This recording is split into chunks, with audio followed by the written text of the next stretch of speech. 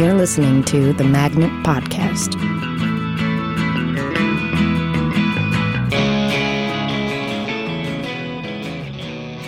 Welcome to the Magnet Theater Podcast. I am Louis Kornfeld, and this afternoon I am speaking with Sean Taylor. Sean performs here at the Magnet with Junior Varsity. He also teaches the Saturday drop-in class. Sean, thanks for talking. Thanks. I'm a little nervous. I'm a long-time subscriber, first-time guest. Oh, yeah, don't let expectations corrupt the conversation. There's a lesson in there, too, to be had about dropping one's expectations. Well, I don't want to get into that. It's been going on. So I wanted to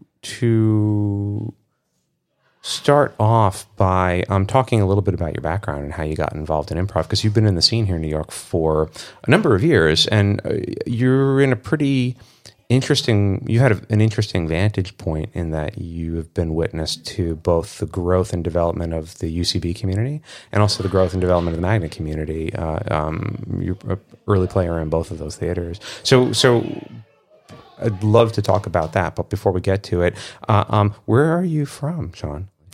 I'm a military brat, so we moved around quite a bit, like every 3 years. Mm-hmm. So I don't really have a hometown. But I have been in New York City longer than I've been anywhere else. And I'm proud to call it my adoptive home if my adopters will have me. Yeah. Oh, and they will. And what brought you to New York? It was improv comedy. I was a part of an improv comedy troupe in college at Dartmouth College. Mm-hmm.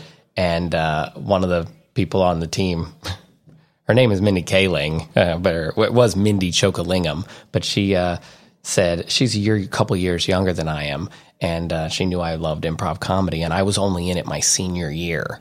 And so she was like, oh, well, UCB is opening up a theater in New York. You should go there. So that was pretty much what I went on. I assumed I wouldn't like the city, though. Yeah. Because I just heard a lot of bad things about it, and I just, because of the crime in the 80s and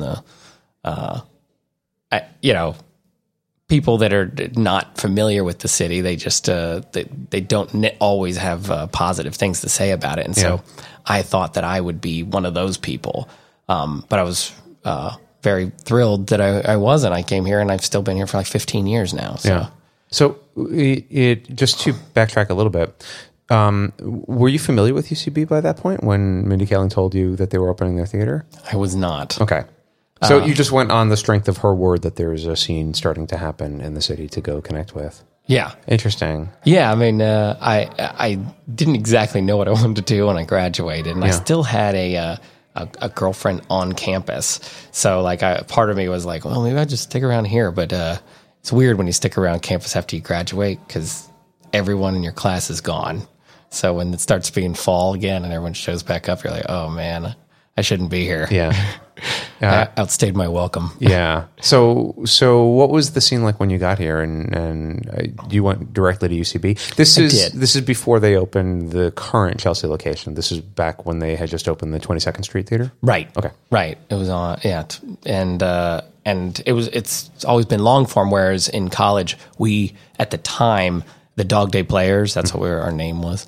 We did short form comedy or improv comedy, and there was only one team on campus, and it was my only, that was the only improv comedy I've ever seen. I hadn't seen Whose Line Is It Anyway? Really? Right. But I did love the team before I was a part of it, like on campus. Like they were, for some reason at Dartmouth, like a cappella students were like celebrities, and there were like 10 a cappella groups, and they were, very highly regarded and like really well attended shows. And so I liked a cappella too, but I couldn't sing. So, but then there were other things like the Humor Society, and we wrote, the Jack-O-Lantern was the name of the humor magazine. So I sort of got involved in that, and then like the radio, we had a radio show, and from there, they were like, well, you should audition for the Dog Day Players. And I did and failed 3 or 4 times. But finally, my senior year, I got put on the team. And so I was like one of the older people on the team.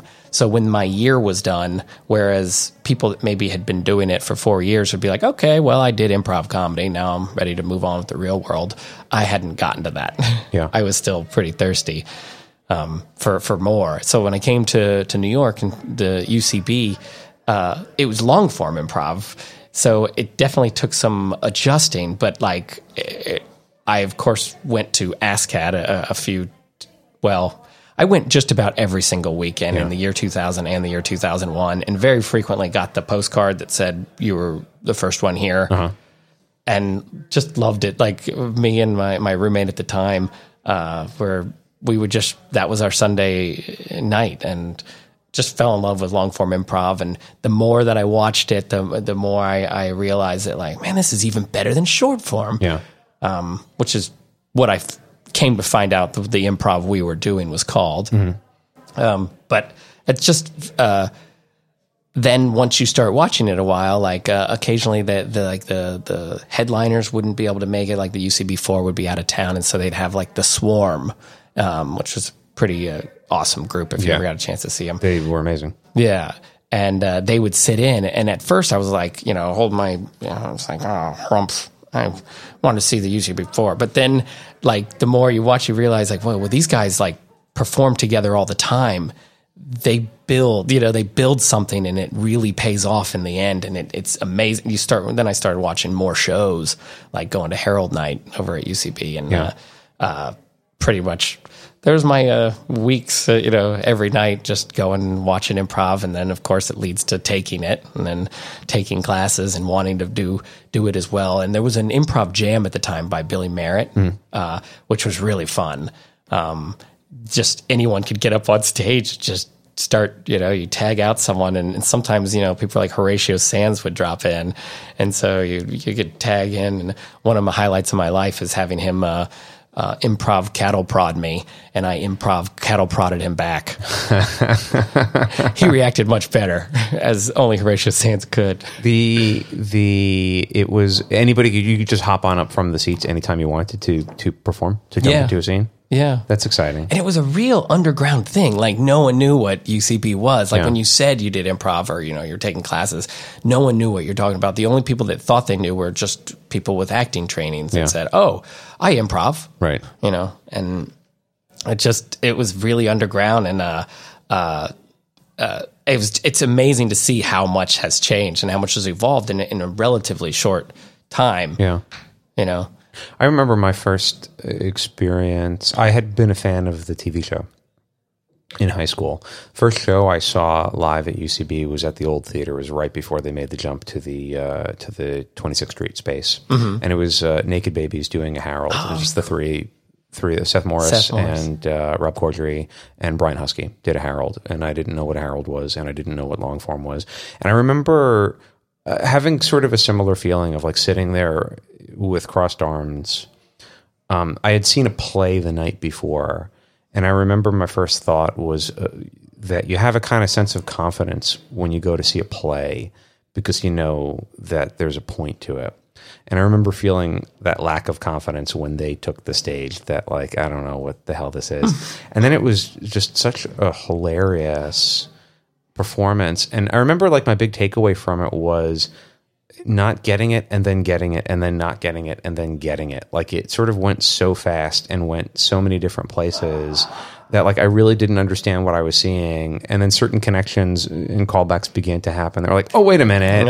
And that was like the first hook for me of the live performance, that feeling of I'm not exactly sure what I'm getting, but I'm getting something. It seems to be working on it's like, for me, kind of a partly conscious, partly unconscious experience. It was super exciting and not at all what I expected. What were the classes like early on when you first started? Well, their curriculum wasn't set in stone, as I understand it is now. So you were trained by the four original UCB? There were those. They did still teach classes, and I was lucky enough to get. I'd never had a class with Matt Walsh, but I did have one with Besser, Poehler, and Roberts. I don't know if I ever call him by the last name until now, but it feels a little weird. Yeah, but I do. like you would have Kevin Mullaney, I think, was running the school at the time, and Billy Merritt was doing classes in Delaney. Yeah. So those were like the primary. Oh, and Pat McCartney was my level 1 and level 2 teacher.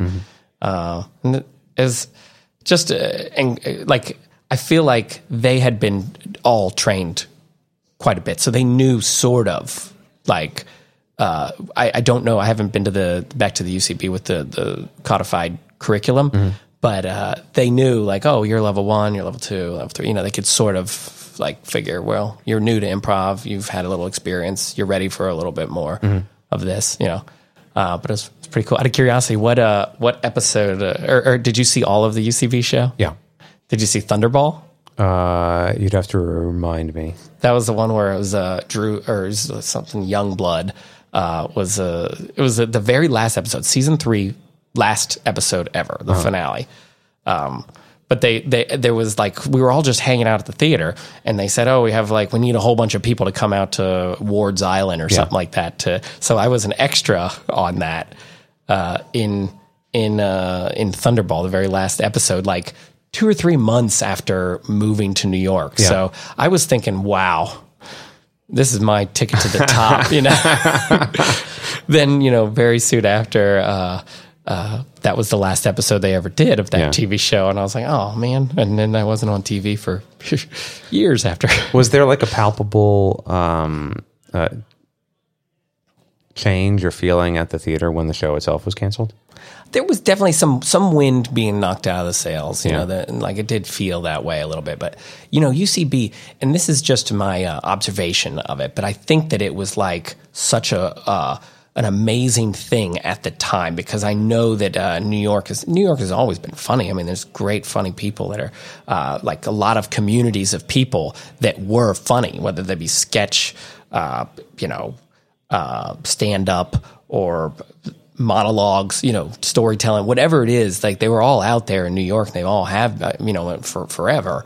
But UCB, when it opened up and had this theater, and it was an underground style like theater, it was like a lightning rod, and like everyone came to it. Yeah. So it's like the people you would meet were just like, people that had maybe been doing stand up for 10 years before, and now they're like, oh, what's this thing? I like it, and then they're really funny at it, It'd also be like the improvisers that I already knew about, like it from Chicago, that would come, and they were just like amazing already, and you're just like, who the heck is this guy? Like, incredible. But also there was probably a budding improv scene that they were able to like really enthuse and give stage time to, which I feel like is it's fascinating. It was fun to be a part of. Yeah. Well, it's interesting because, I mean, there's been improv in the city since the 60s. And Chicago City Limits has been here for 25 years, and Gotham City Improv. And, there have always been places to go. I came a little bit later into it. Like when I started, UCB was already well established.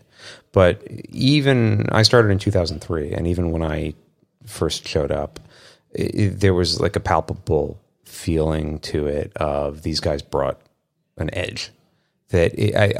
My suspicion is that, improv, even the word improv has like connotations to it that you think of like those old like improv books that are all like this sort of like unicolor, like day glow neon color, and it's like people looking really wacky. You know what I mean? Like there's something about it that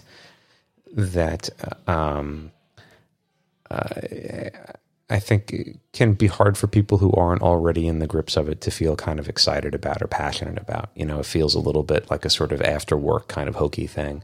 And UCB, I definitely brought that feeling of like sharpness and brilliance and edge and underground. And it you think about like what that lightning rod was, that it just brought like all of the latent, it gave a single common point for all of the comedy talent in New York to sort of rail behind. So you have like not only what the UCB themselves brought from Chicago and this completely different approach to improvising, but just this like nuclear explosion of suddenly all the comedy talent in New York is interrelated. They're all together. It's not just isolated sketch groups or isolated stand-ups or, whatever the case might be. So what was it like for you coming from Dartmouth, having had only a year of experience doing short form, to then entering into that stream? Like, what were your early impressions as you were learning long form? Well, it was an uphill, that's for sure. Because it's a pretty small campus, and I was on the only improv team, so I was used to sort of being the funny one, and everyone loved everything I said, or at least in my mind they did. College campus, there's other influences, so maybe the free pizza or the free or the alcohol helped. But like then when I moved to New York, it was like, wow, this is big leagues, because everyone is funny, confident, and really good at this thing that I've never even seen before. That's called the same thing that I thought I was pretty good at. Yeah. So it was scary for sure. Like when mentioning the improv jam, like where anyone could get up on stage, you kind of needed to be a little bit more experienced or aggressive to even have, the audacity to hop up on stage, potentially with Rob Riggle, Horatio Sands, or Ari Vokitis, Chad Carter, Seth Morris, all these people, Billy Merritt, like they're all there. Yeah. And they were just like so riotously funny. Yeah. When I first started going, you just got the most amazing education by just watching shows. And I was like you, for the first year or so, I was just there at every ASCAT I could get to. I saw every Harold night for a year. You were actually playing when I first started going to the theater. You were in Filth, I think. Yeah. And I remember just being like completely blown away, and then sticking around for the cage matches, and it was like a real scene. But like so much of the education in that early period just involved kind of finding your friends in classes and seeing everything. And you were completely blown away by it. Like I remember seeing Respect to Montalban for the first time and just having no idea how they were pulling it off. It seemed like magic. They did an event day where they worked completely backwards. They just started. Do you remember that show? Well, if it's the cage match event day where they would start with one scene, then they would do their set, and then all of a sudden go right back to that scene. Do the exact same, pretty much word for word. It was amazing. Yeah. It was like a genuinely amazing experience. Perfectly built for cage match too. That's why they like dominated. They went through every single team at the theater. Yeah. Yeah. They were one of the best. It just like that, the exposure to that had such like a galvanizing effect on so many people too. It's not just the classes that you're taking, but it's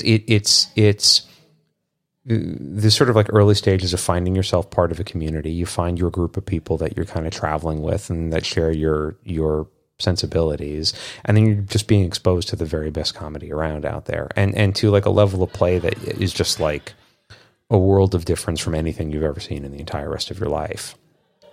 So it's like it to me, it's always really interesting, just that sort of like chain reaction that took place a couple of years after UCB hit the city, where now it's like unimaginable to think of New York without it being one of the major thriving comedy hubs in the whole country.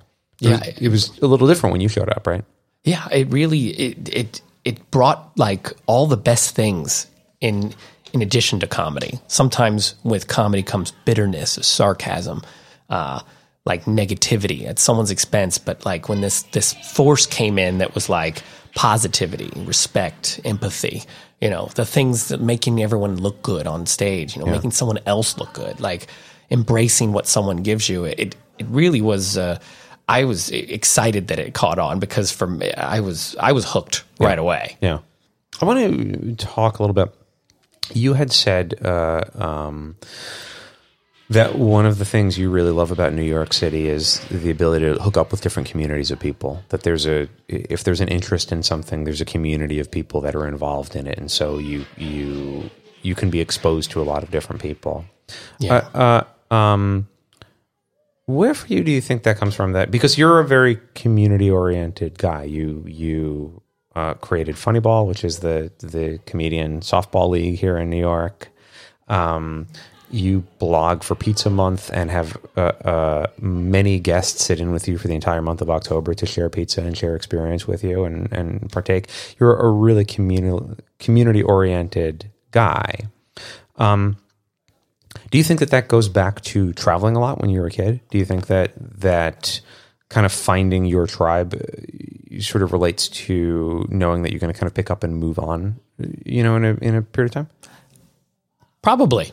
I mean, that it probably does, because I hadn't thought of it that way. But one thing is, when you are in a military family, when you move around, you tend to meet other military families, and they're the same sort of thing where it's like, especially when you're overseas, like I lived in Izmir, Turkey for a couple of years.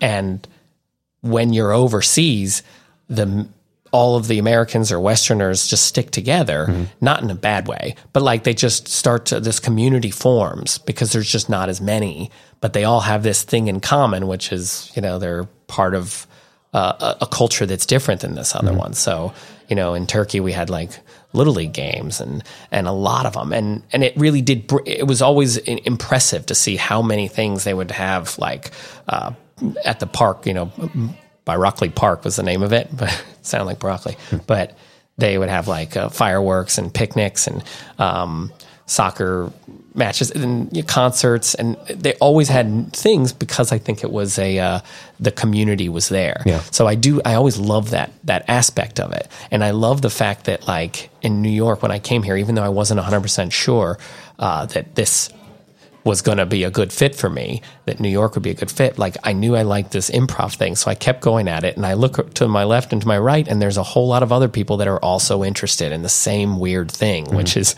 creating something out of nothing. It's I love it for the challenge. I love it for the art, and when you've created something that's with acting as someone you don't look like, on a empty stage with no scripts, and yet people are laughing. It's like you've all got something in common that wasn't there and just came out of the ether. It's incredible, and yet there's a community of people that is clearly growing. Yeah, yeah. Well, there's that aspect of it where there's the community itself of interested improvisers and students and coaches and directors and everybody who is part of the scene. But then there's also playing with other people in a long-form setting where you're kind of creating a temporary community of people just with the basic understanding of yes and going with each other's ideas. You're laying down this sort of temporary architecture for 30 minutes that makes a community out of a team, I love that. Yeah. I think it's one of the things that it's one reason why so many people find themselves hooked when they begin improvising, is because you start to become a little bit addicted to this ability to spontaneously sort of be a tribe together on stage, for sure, and then in most cases, or more often than not, it spills over outside of your stage life too, and you actually bond and become friends with people. Yeah, and you're exactly right. And to address what you were saying about the other communities that exist in New York, like, for instance, our community of improvisers at UCB, there was a time when UCB was the only game in town, and pretty much every New York improviser was on the IRC, the Improv Resource Center, which predates Facebook, because we didn't have Facebook to waste our time, so we wasted our time, or utilized our time, on this message board. And people would post things that were like bits, and some guy, Terry Ginn, he would take a picture of his beverage every day. And I found out that October was National Pizza Month, which is, it's a marketing thing for a magazine called Pizza Today, which if you're looking for a high heavy duty dough mixers, and Pizza Today is the place to go.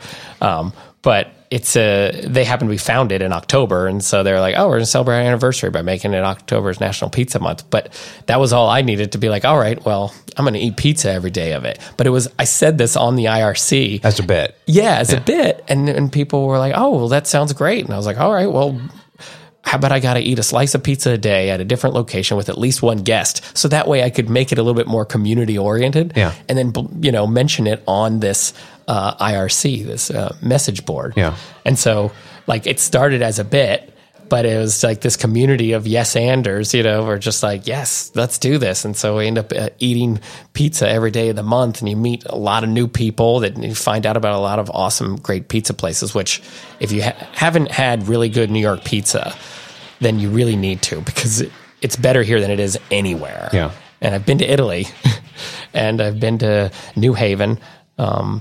So I feel like those are the other ones that people. Those are the two big ones. Yeah, and it's good there too. Trust me. In New Haven, sure. Yeah. Yeah, even when pizza's bad, it's still pretty good. But I feel like some people will get a slice at the closest place, like the dollar slice, and assume that that's New York pizza. Yeah. And it might be New York style, but it's go to the places that are on my blog, 31daysofpizza.com. Please check it out. As a small bit of advice to somebody who maybe is mid-flight right now and is about to get off at JFK Airport and come to New York for a day and then go home, what would be one pizza place that they just absolutely have to go check out? Lombardi's, if you're only going to go to one just because it's the oldest. Okay. Where's Lombardi? Spring and Mod. It's right near Little Italy. Yeah, sure, down there. Sure. Okay, Lombardi's. Yeah, and that one's in Manhattan, so it's somewhat centrally located. You can get to it.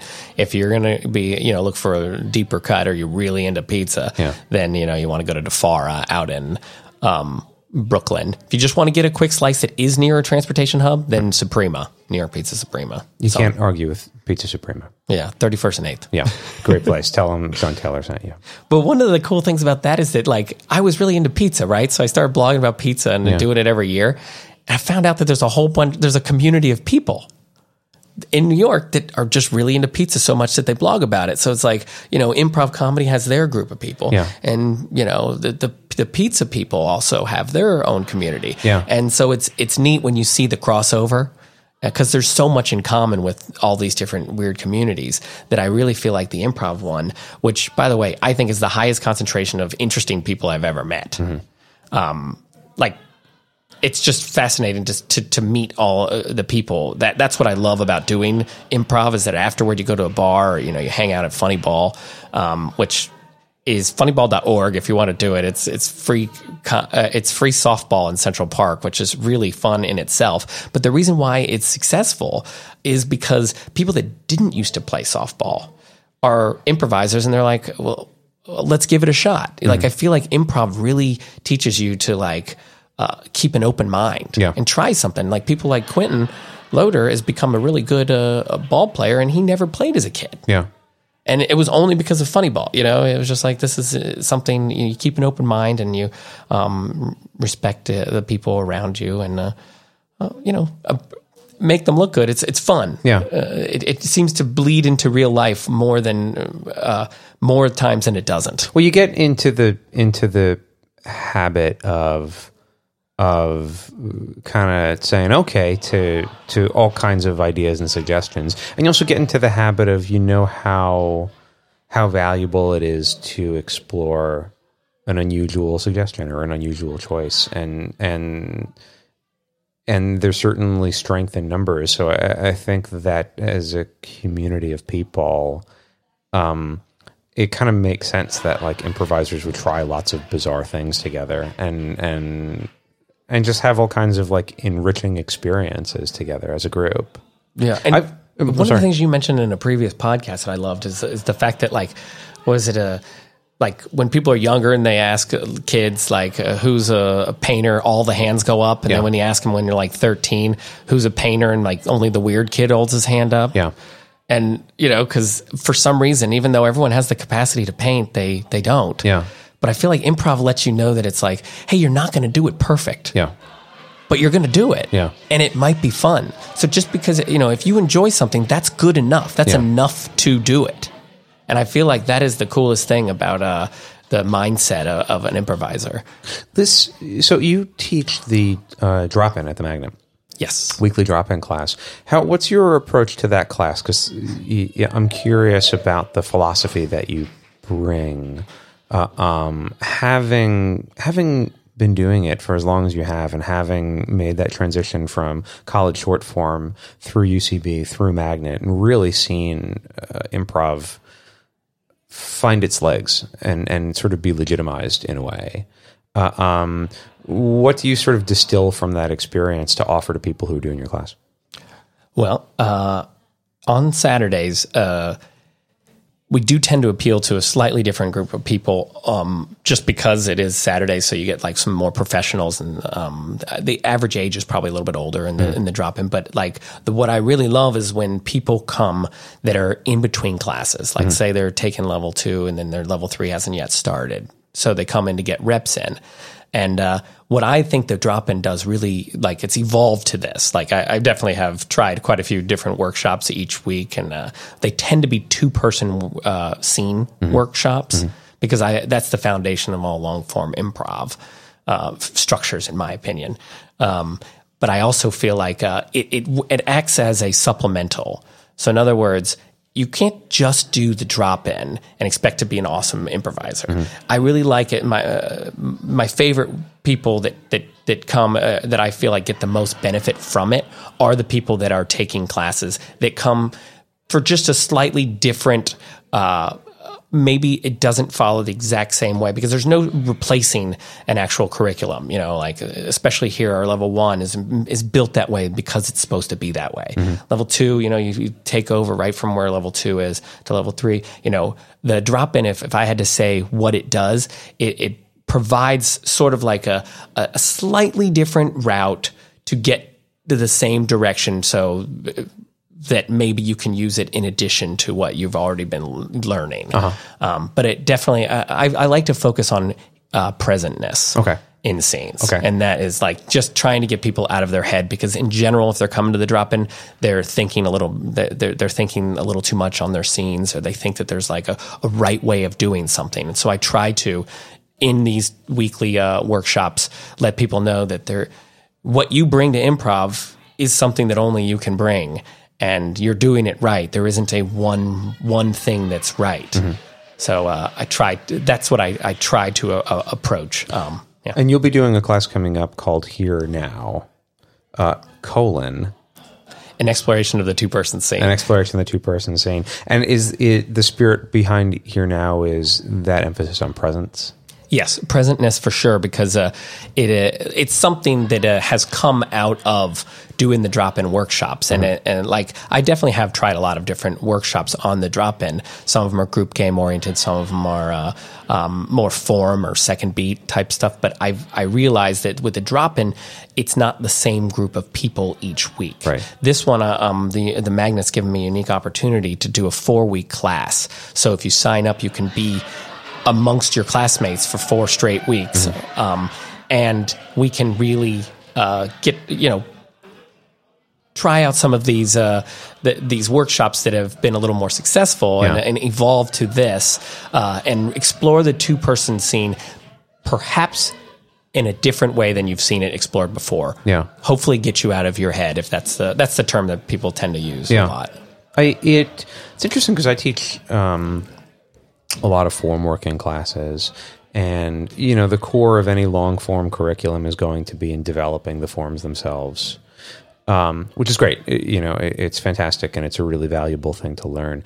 But definitely, like, you get this when you're working with practice groups or where people are kind of coming in and out. There isn't necessarily like a stable 10 people who are showing up every single week, that you do have to shift your focus away from how do we build these pieces together and sort of reorient it more towards, I don't know how to say this exactly,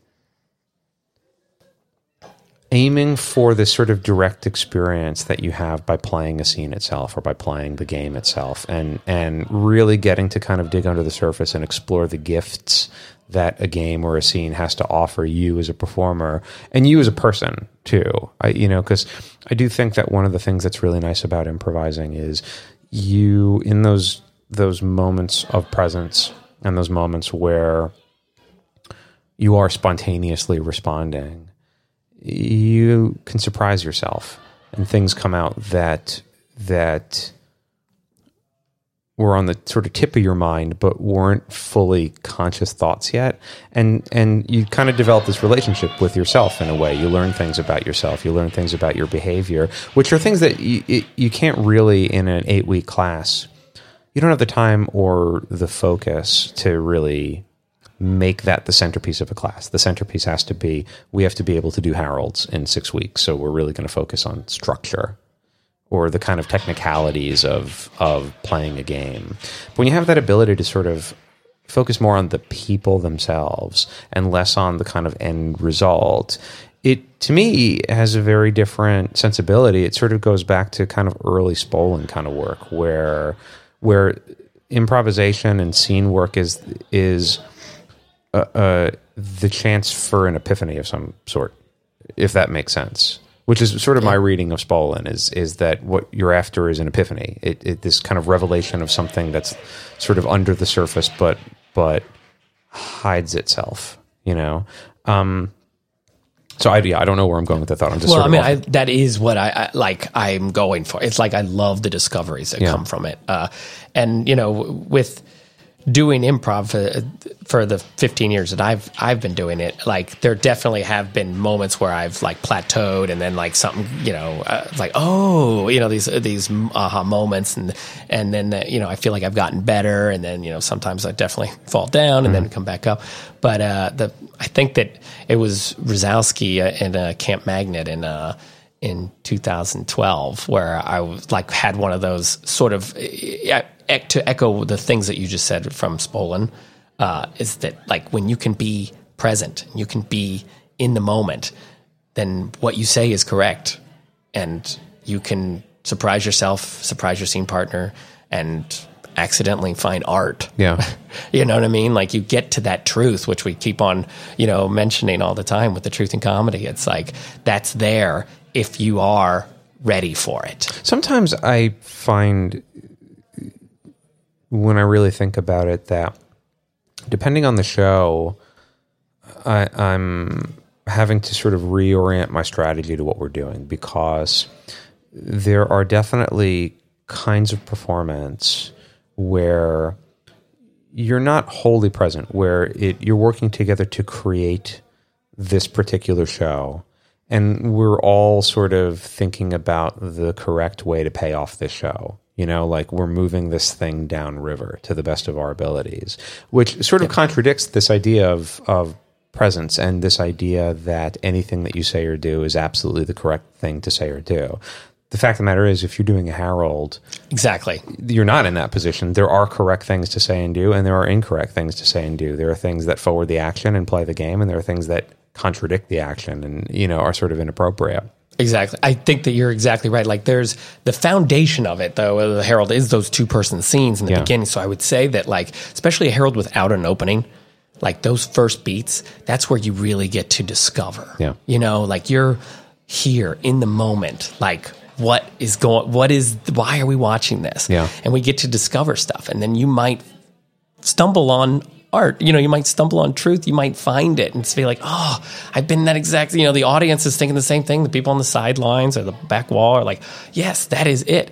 Now, and you're right, now with a particular form of the Harold, like you're right, second beat, you want to probably throw gas on what you think is funny in that first beat, which you're right. Then you would be shifting a little bit. It wouldn't necessarily be like, I'm ready to discover anything on this because I'm playing a particular form. Yeah. But like you said, like because I'm this is an exploration of the 2-person scene, and one of the things that I think we do, and I always encourage people on the drop-in to go to those mixers like we have on Wednesday and Thursday, especially because those are 2-person scenes, and you're inspired by music, and they have infinite potential, and they're amazing. And when they run the whole gamut, I guess they can be amazing.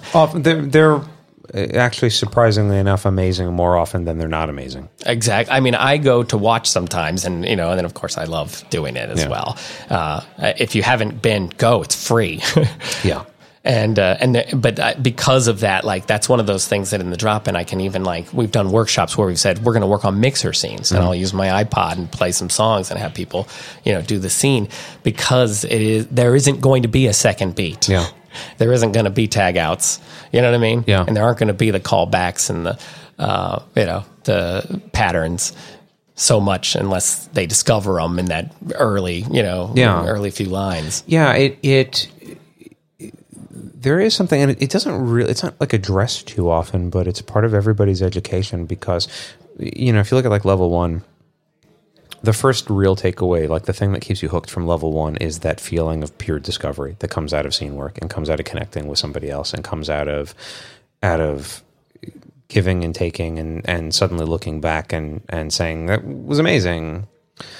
And so that keeps you hooked and that keeps you involved to want to continue to study. But most of your studies now become about how to play in the guise of structure. And I think a thing that's not addressed all the time is that playing in the guise of structure, there comes a point where it's no longer really about self-discovery. It's about recognizing what you've created and being able to play that to the best of your abilities in the company of other people who are doing the same thing. And I think that a lot of slumps will kind of begin with someone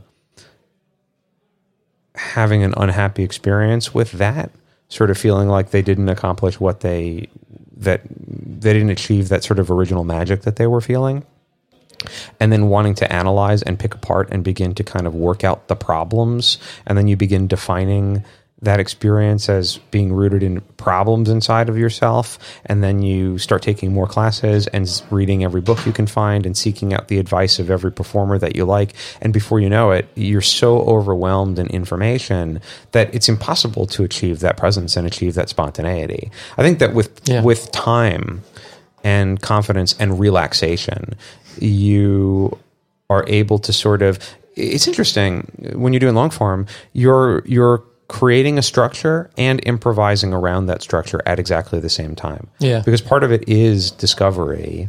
And through that discovery, you're kind of finding the contours, finding the skeleton of this bigger piece that now needs to be paid off. And so you're limiting yourself to this particular piece. You're doing what this show needs. But the more experienced an improviser, the more relaxed they are, the more ability you have to kind of follow the road that has been laid out for you and still make more surprising discoveries along the way.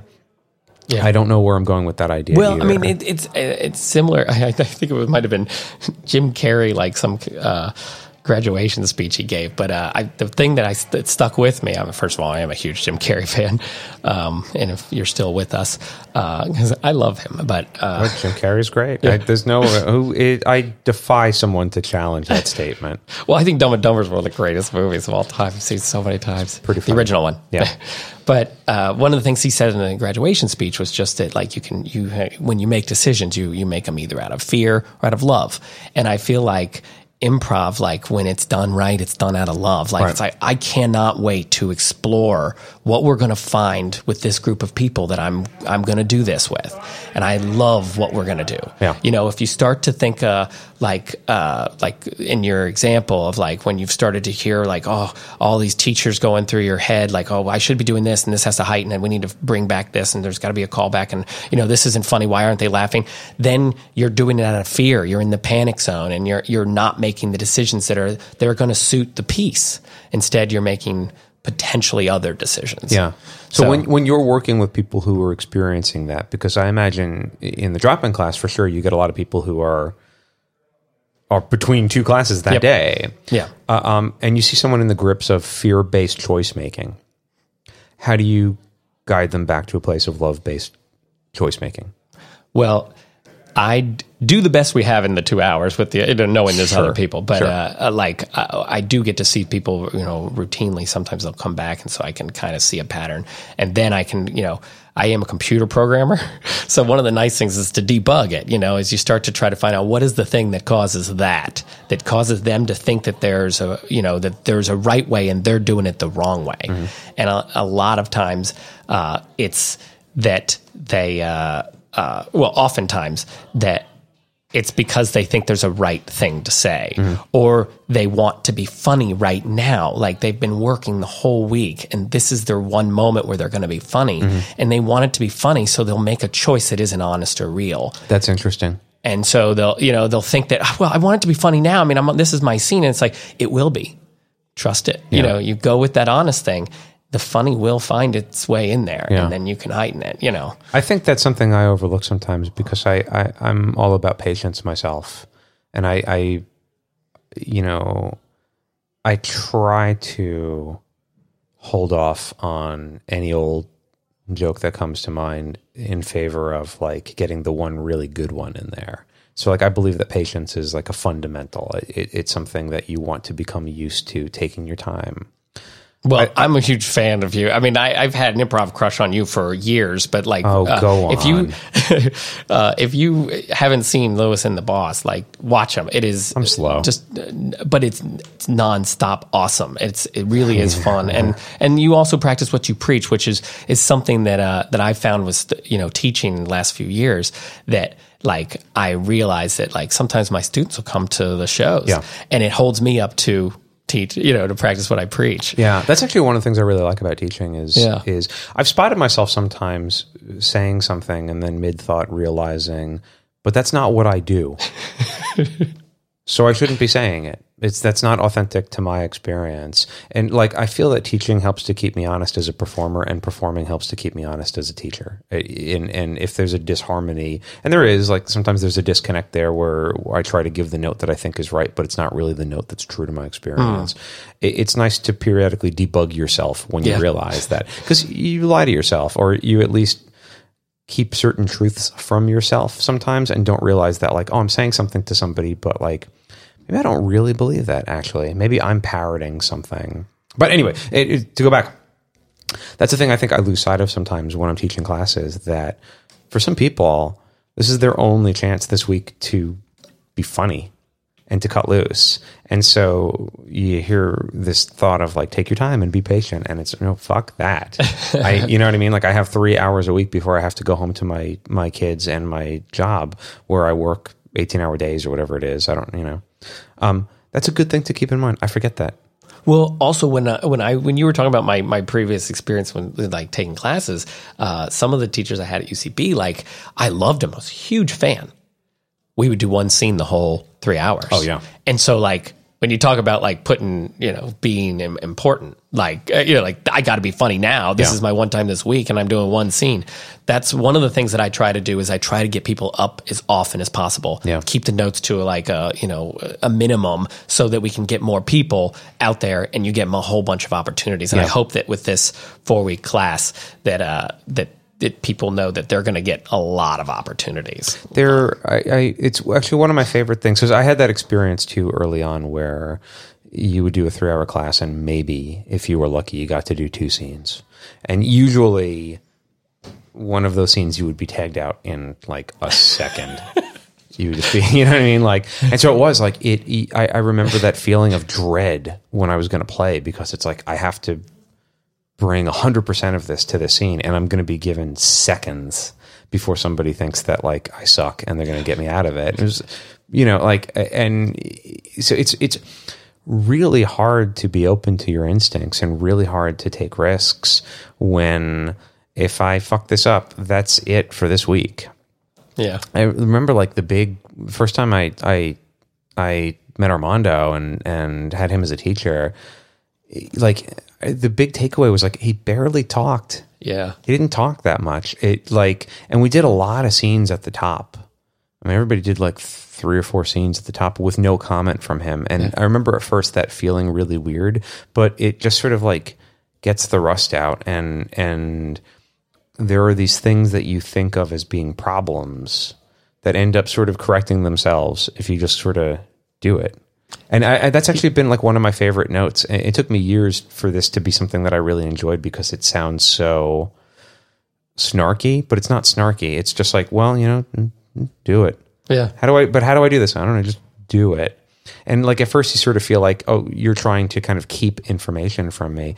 But it turns out that's not really the case. It really is of like, you do it and you're going to fuck it up, and that's whatever. It's fine. Yeah. It's a little bit like a drawing class where like, before you spend your 45 minutes on this one model, you got to do some quick sketches early on, and they're going to be poorly proportioned, but it's about getting that flow and that connection between your eyes, your mind, and your hand, so that now when you are taking more time to like really study this model in front of you, that connection is there.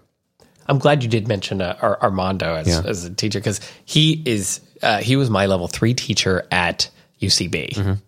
And then I followed him to the pit, and then I followed him to his own, when he was doing his own classes, and then I followed him to the magnet. So like he gets the best work out of everyone. And so like I love the fact that he does a coaching class, and I recommend it highly to anyone. I mean, because of that coaching class, I coach, and I love coaching. I love teaching. He's also always up for giving, he'll give you, just like Lewis, you do it as well. I ask you guys coaching questions because sometimes I encounter stuff, and I love the fact that you guys are so open about it. It's like, as a computer programmer, it's called open source code, Sure. Yeah. And then you guys treat it that way. It's not like, okay, I know how to coach and I'm never telling anyone. Instead, it's just consistent with the improviser in you that like, hey, it's for the benefit of all.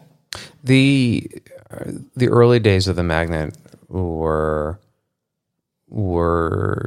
interesting and a little bit different than it is now. And I remember in those early days, it was made up mostly of people who were just sort of like following Armando where he was going. Yeah. Because you had that feeling of like, you're like touching his magic a little bit. I remember like years later, I was teaching a class and I was like struggling with something, and I asked Armando for advice, and he like, just like sat, and he was like,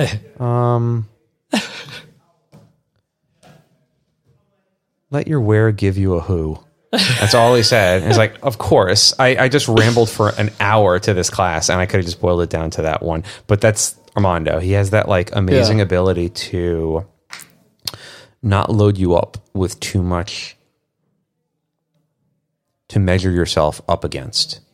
You get a lot of feedback sometimes from coaches or teachers, and you begin automatically measuring yourself up against this kind of standard that you're internalizing, and it becomes very hard to experience the freedom to make choices in the moment, because you're not really making the choice that's being asked of you in this moment from this other person that you're playing with.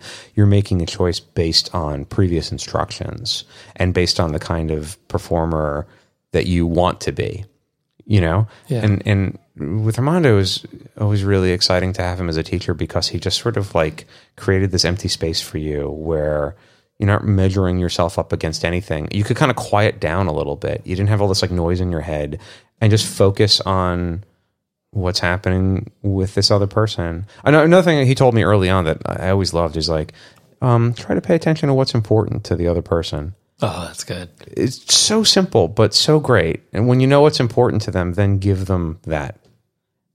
Of course. So simple. But there was just that beautiful feeling when you were around him of like, oh, you can quiet down a little bit. I'm making choices based on the scene I'm in and not based on the scene I should be in. You know what I mean? Yeah. It's a world of difference. Yeah, and it goes back to that like key component of improv, which I hear echoed by all my idols or all my favorite improvisers, is just agreement. Yeah, that word, such a perfect word that encapsulates. Like, I love that. I like to think of it as acceptance. Yeah, well, they use the word agreement, but I know what you mean. Yeah, it's like I like, because it's the spirit of the thing, but sometimes I find agreement there's something about it that makes you kind of feel like you have to be artificial. And you have to say the word yes. Yeah, and you don't really. It's just like this. Like, I like the word acceptance because to me it implies a sort of giving in, rather than like I'm actively agreeing. Instead, I'm sort of letting go and giving in to where we are right now. And in that sort of giving in, you kind of let go of this expectation of what it should be. And instead, you just begin to accept what it is right now. And you go from this thing of something better is waiting for us down the line to this thing of everything we need is in front of us right now. And if I can recognize what matters to you, now I know what to do. I just give that to you. And you're doing the same thing for me. And so something wonderful will happen, and you don't have to worry about it too much, But it really is. And that's why I love your focus on presence in your teaching, because it does sort of like go back down to like these very basic, simple things. You know, that you want to become more simple over time rather than more complicated over time. It's not about accumulating all these different skills and abilities. It's actually, as you're like internalizing them and assimilating them into your behavior, it's about learning how to kind of let go of lots of different things and just sort of boil it down to like practicing agreement or practicing acceptance, or, you know, however your person wants to think about it. And like really just like giving yourself over to this moment with this human being and trusting that like there's value here.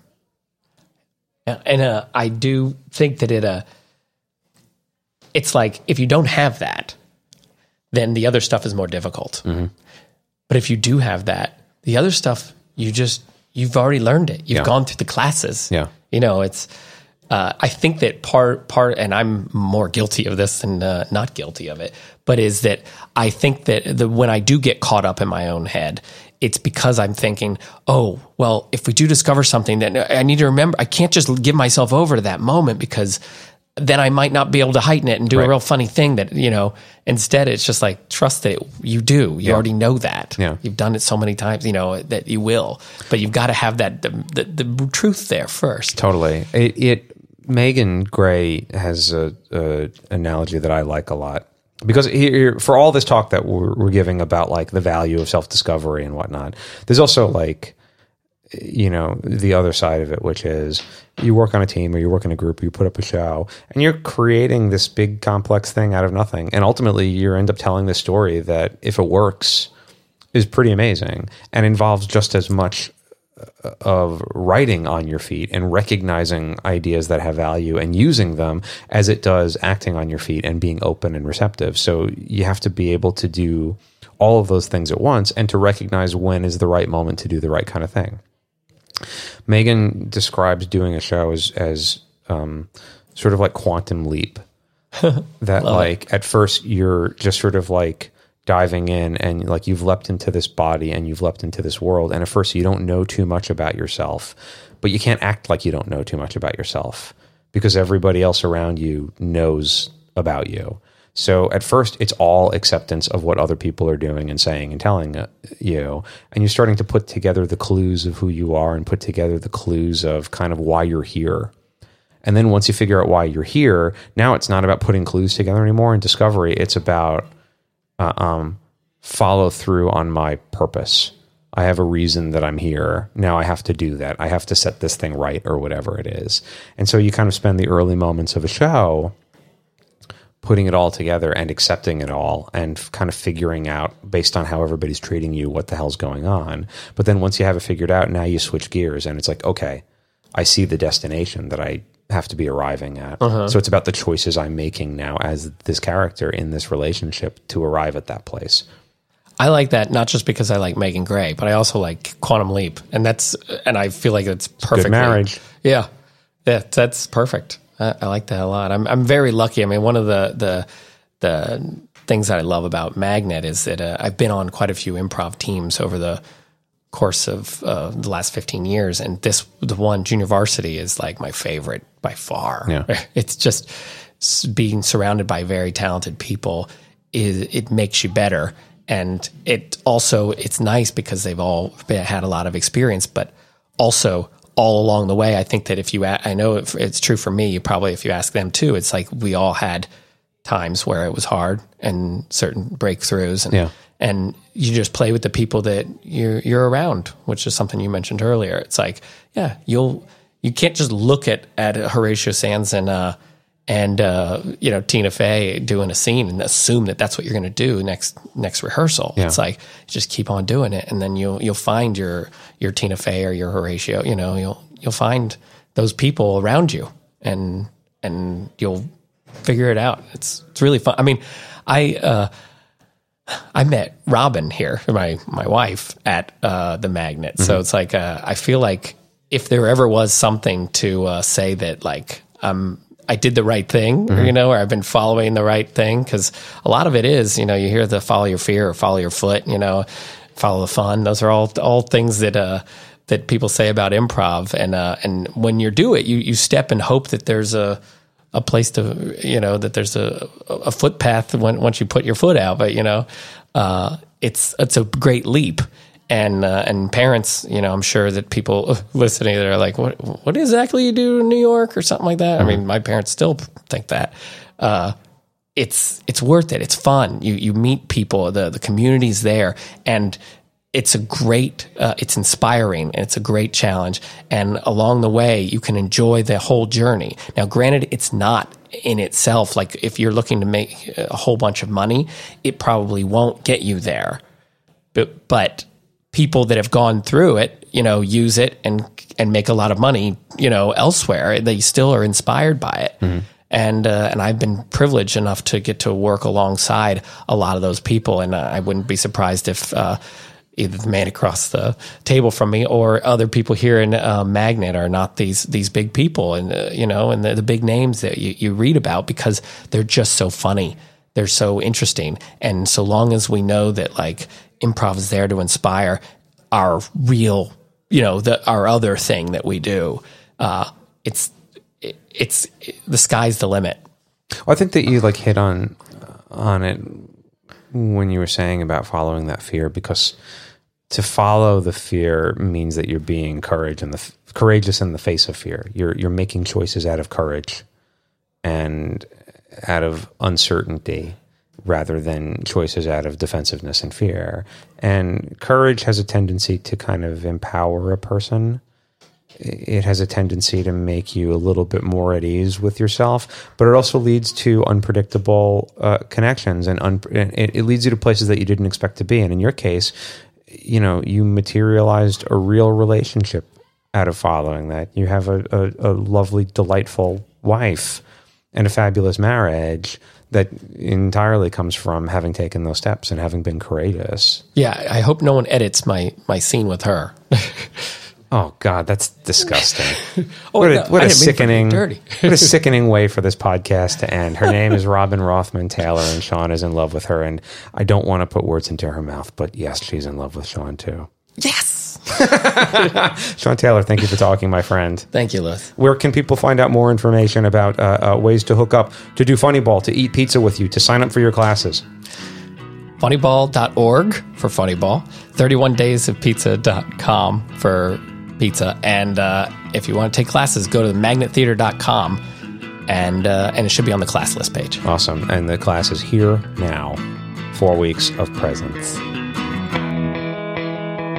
You've been listening to the Magnet Podcast.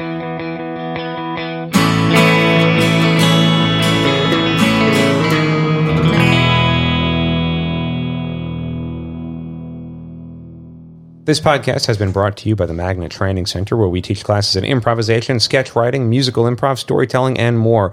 If you're interested in checking us out, we offer free weekly intro to improv classes. You heard that right, folks. Free weekly intro to improv classes. You can find out more about those free intro classes and all other classes we offer at magnettheater.com. Also, be sure to check out the Magnet Theater for top-notch comedy shows 7 nights a week. All information regarding classes and shows can be found, once again, at magnettheater.com.